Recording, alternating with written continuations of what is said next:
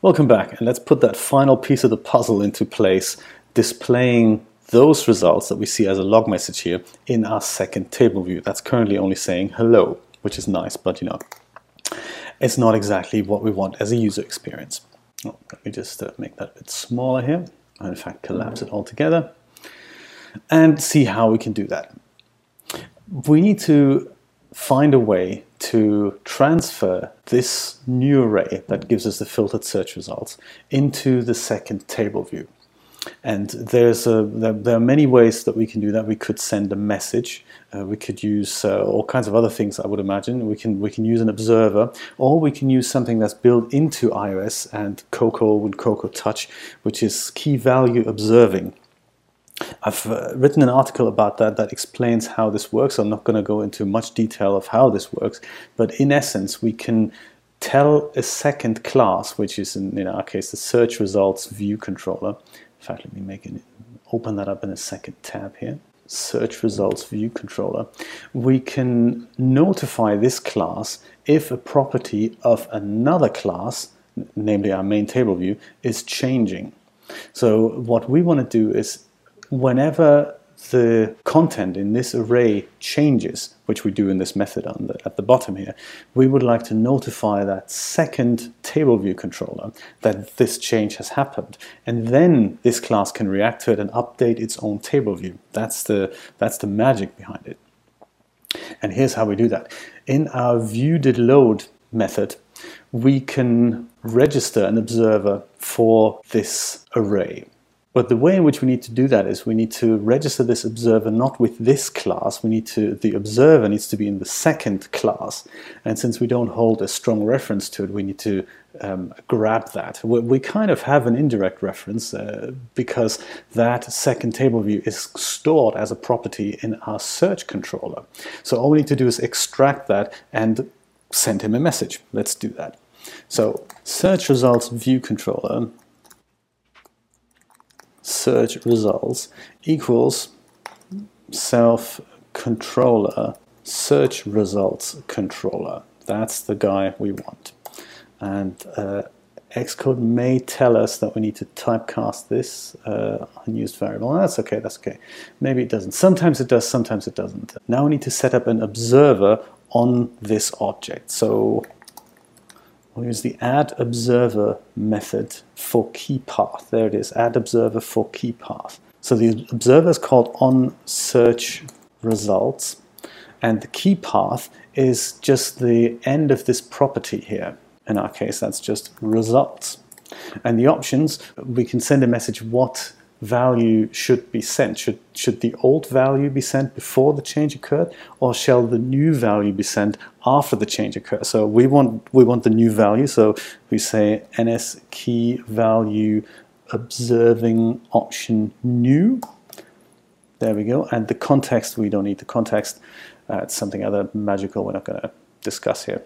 Oh, there we go, cool. So out of a sudden Xcode's discovered it has a problem because it says, hey, what comes out of this is a UI view controller, and you really want a search results view controller, and that is quite clearly not the same object. That's correct. The way around it is to typecast this, so we're going to typecast this to be a search results view controller, and then Xcode and the compiler are totally happy. There. So this will set up the observer, and in our search results view controller we need to implement one method which is called as soon as that happens. So we don't need to conform to a new protocol or anything. All we can do is implement this method which is called observe value for key path, and we're being passed in a lot of properties here. Before we go any further, let's just make sure this thing actually gets called with an ns log message. Search results have been notified. That should suffice. And let's quickly run this and see if everything works up until now and until things get even more complicated. So tap that. Search results are nothing at the moment, but look at this. Search results have been notified. So that's good. This thing actually gets called once when it gets initialized, or when it's being set to nil, and the second time when the new value is being set in. So perhaps just to prove a point. We don't need to set this to nil down here. So it should now only be called once. Tap it. Search results have been notified. Called once, perfect, and the search results are nothing because I haven't typed anything in here. Let me try this. Type T, and everything containing a T will be written out, and of course my search results have been notified. Okay, great, that's perfect. Let's go back into the search results view controller and extract that array. So we don't need that log message anymore. Let me comment this out. Extract the array from the observer. We want to update our table view here, so we first of all need, in our search results view controller implementation file, we need a strong property to hold those results, and we're going to call them search results. That's only appropriate. And down here we don't need to initialize it, we're just going to populate it self search results, and we're being passed this object here, so we can say object value for key, and that key is still the same as in the first table view controller, which is results. The only problem here is that we don't quite know what this results property is going to deliver. It could be a string, it could be a dictionary. So what we need to do is, just to be on the safe side, and because I'm a belt and braces kind of guy, we need to typecast whatever comes out of this to make sure this is in fact an array. Otherwise Xcode may throw another warning at us like it just did before.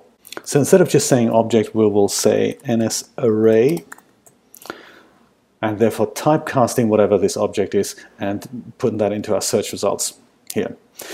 Now we have the search results in our search results view controller. All we need to tell this guy now is to reload its table view with those values. So we'll say self table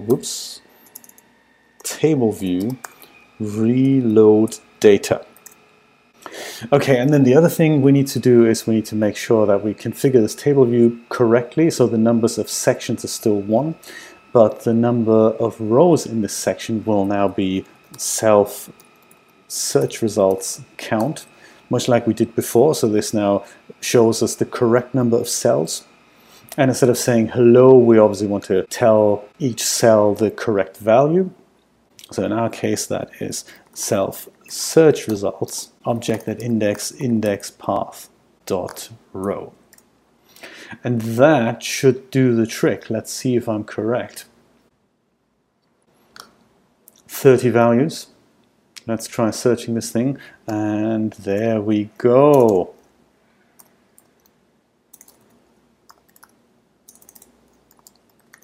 Magic.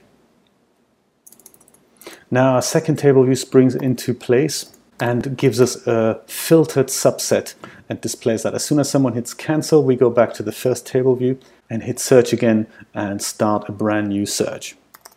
Does anything contain a B? Any number contain a B? Oh, look at that. The numbers 1 to 30, none of them contains a B. Isn't that amazing?